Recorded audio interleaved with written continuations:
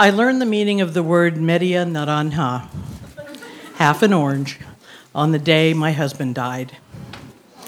We were in Lake Tahoe. We loved Lake Tahoe. We went there once a year or more. And we were having breakfast at our favorite place, Heidi's. And I had ordered half a grapefruit. And the waiter, who spoke Spanish, said, "Oh, media naranja," half a grapefruit. And he says, "You are each other's media naranja, your other half." Dennis and I frequently, when we'd see a couple very old, and we'd see their hands holding each other, we'd say, "That's going to be us." I didn't know I wouldn't grow old with him. I met Dennis after moving to Tucson. I moved from El Paso, Texas, where I was working for a TV station. I was about 30. Everything was going great. I was dating a coworker. He was voted the most eligible bachelor in El Paso. That's like the most eligible bachelor in Fresno. So I'm riding high, everything's going great. And we wrote the newscast together, it was really... Then one night, after the newscast, he sits me down in the green room, and he's looking really uncomfortable. We'd been dating about a year. Again, my biological clock is like ticking. And he goes, "Kim, He looked really uncomfortable. He goes, "It's not you, it's me. I just don't want to get married." And I was devastated, and I went to my friend Lisa's house, and I stayed up all night crying, and she comforted me. And then I kept working with him, and we'll call him Bill, okay? He looked a lot like Ron Burgundy. I thought that was hot.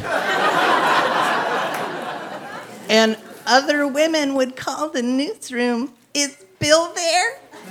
And I thought, I can't deal. So I started fishing around for another job, and I got one at a television station in Tucson, Arizona. And I left to take this job, very relieved I didn't have to work with him and deal with this. Then he got married 6 months later to let me know it definitely was not him, it was me. Being dumped is awesome. I mean, self-esteem, no self-doubt at all. You know, it's like, it's okay, I'll never find love, it's fine.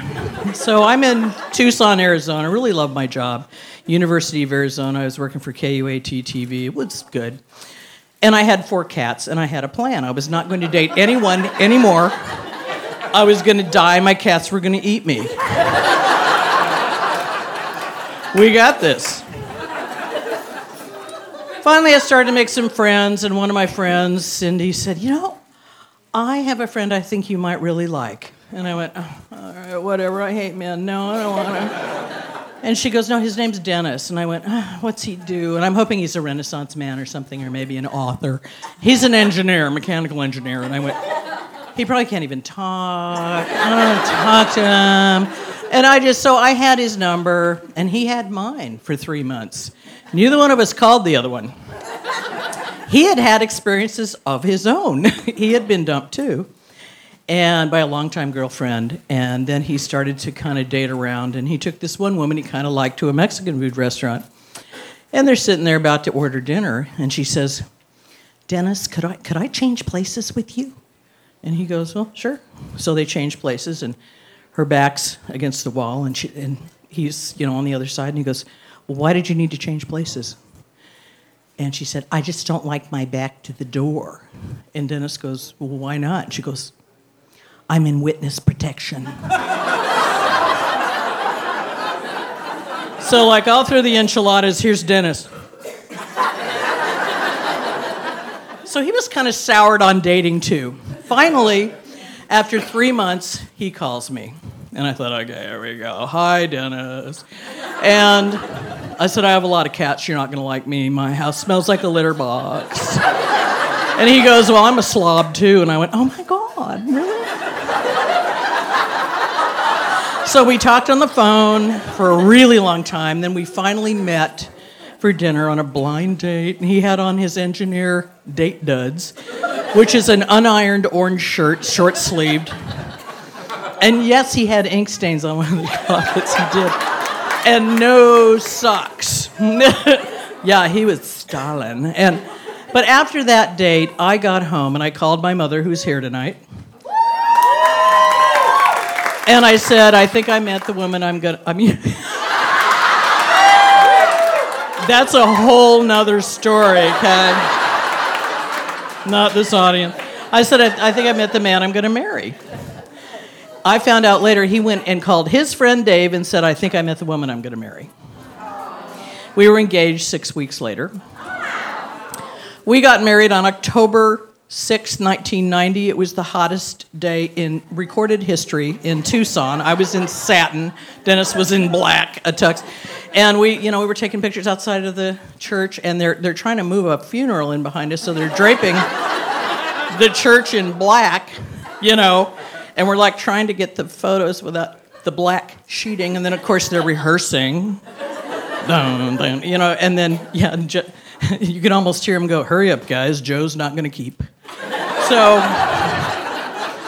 we went off and we had our honeymoon in Hawaii, and he made me laugh every single day of the nearly 21 years I was married to him.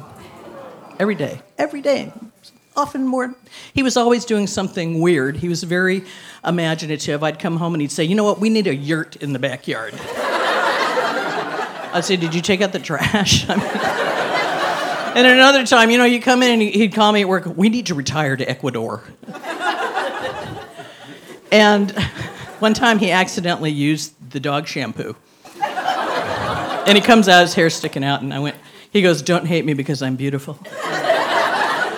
And then I said, my God, Dennis, is that the dog shampoo? And he goes, yes, but notice I have fewer ticks and fleas.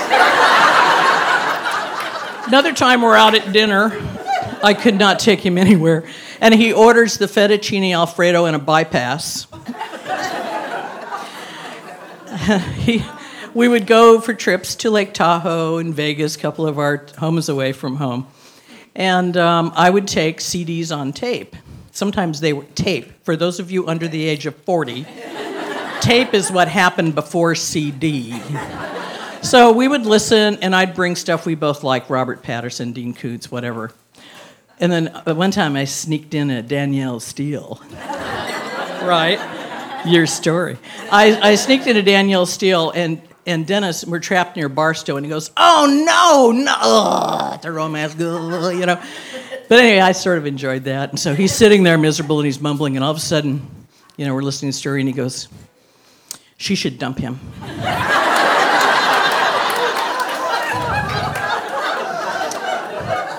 That bastard. And then when we got home, we hadn't finished the CD yet, so he takes it to work. And he's in his little red truck, right? And the other engineers come out and go, knock, knock. Gregory, what are you doing? Oh, nothing. I'm listening to an episode of, it's a TED Talk, So we went up to Lake Tahoe in July of 2011, as we always did. And he brought his beach reading, which was the Bible of AC to DC conversion and extruding your own aluminum. So we were going to go bicycling one night in between reading these, gripping toe tappers. And so we get on our bikes, and he's kind of slow behind me, and he never was. And so I was kind of waiting for him. We went on an easy trip, and then I turned around and came back, and I couldn't find him behind me. So I waited. I went off and took some photos of a craftsman house by the lake. And then I thought, well, maybe he's back at the car. So I got back on the trail and started to ride. And I looked down the trail, and I saw his bicycle lying on its side in the trail. As I got closer, I saw Dennis on his back in the weeds. For a moment, I thought he's resting his back. His back's been hurting him. And then I got closer, and I hope none of you ever have to see your spouse like this. His eyes weren't his eyes. His chest wasn't moving. I didn't have my phone, so I just started to scream. Fortunately, a 19-year-old was coming down the path and dialed 911, and before I knew it, there were 5 units there. There was the police and the deputies holding me up, and they're trying to do CPR on Dennis. And I threw my car keys to a stranger. My purse was in the car. I didn't care. And trusted that stranger to drive my car to the hospital. And he went in the ambulance. I went with the deputy.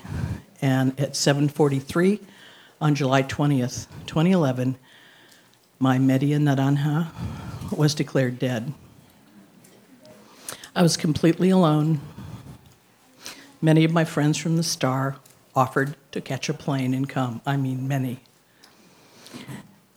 I called my mom in Florida. I just felt like a raw burn. So I just needed my mom. And she threw like a couple shirts in a suitcase, and she flew out. And I spent the night hugging Dennis's jacket. His computer was still on. There was half a Coke by his computer. So after that, I had the memorial. My income dropped by 2/3, so I had to deal with that along with the just stony grief. That's the only way I know how to describe it. The people at the Star, I will always be grateful. They collected enough money. They got me a grocery card so that I could make it through December. And I finally I got a homeowner's affordable mortgage program, etc. Being a widow is very busy. And I was able to hang on to the house for 2 years, but then I had to sell it. Months pass, and finally my friends say, hey, Kim, you know what? I was kind of trying to heal. They said, why don't you try, you need a guy in your life. And I'm like, no, I really don't. And they said, try online dating. And I went, oh, God, no. They finally convinced me, because one night I was trying to move something and I couldn't, and I fell back on to the floor and just started to cry, and I realized I couldn't do this alone. So finally I thought, okay, I'm going to go on, but I'm going to say, hey, I'm not ready to date. I'm just going to stick my toe in the water. So I go online and I look at what's out there. Hi. I'm 50, but I look about 40. Here's a picture of me and my wife beater in the bathroom stall. It frames me nicely, don't you think? I have eclectic taste in music, and I love walking on the beach. And I thought, oh, my God. So in mine I wrote, oh, and I love going to the gym because I have big muscles. So then I wrote mine, and mine said, I am 56 years old, and I look about 56 years old. And I hate going to the gym. I hate it, and I hate jazz, okay? And I said, I can slay my own dragons, but it would be really nice if I had someone to slay a dragon for me now and then. So I get this email from a man who said, I don't know anything about slaying dragons, but I do know if I were running away from one with my rear on fire, I'd like it to be for someone like you. Right? And his doppelganger wasn't, well, I look a little bit like Tom Cruise. Not him, no. His doppelganger was Uncle Fester. Especially when he had a light bulb in his mouth, which he was just so unassuming. Well, I found out later his name was Jeff. He grew up 30 minutes from me in Colorado. Our dads both had PhDs in organic chemistry from the same university. And so I agreed to finally meet him. We had a wonderful time. And then one day I'm sitting there, I still have on Dennis's ring because I don't know what to do with it. And I'm watching TV and I went, ow. And I looked down and my ring had split. The day was April 11th. That is Jeff's birthday. I know, I still get goosebumps when I tell that story. So Jeff and I, we dated, and I realized this was probably he was gonna propose eventually.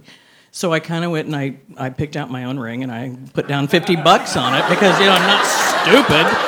So, and I let him know if anybody was interested, just, that I have a ring on hold, but I thought he would probably wait a couple years and so forth. Anyway, we're not in a big hurry. And as we were dating, I told him all about Dennis. He didn't mind how much I talked about him. He was so cool. And we went, Dennis's ashes are in this redwood box, and he walks up to the redwood box and he says, Dennis, I didn't meet you in life, but I think I would have liked you. And if it's okay with you, I'd like to take really good care of our girl. And so he proposed on my birthday in 2015 and surprised me. And we're walking back to our car. It was in Ojai. It was an outdoor thing. And everybody's cell phone came out, and they're taking photos of him. I didn't expect him to propose right then.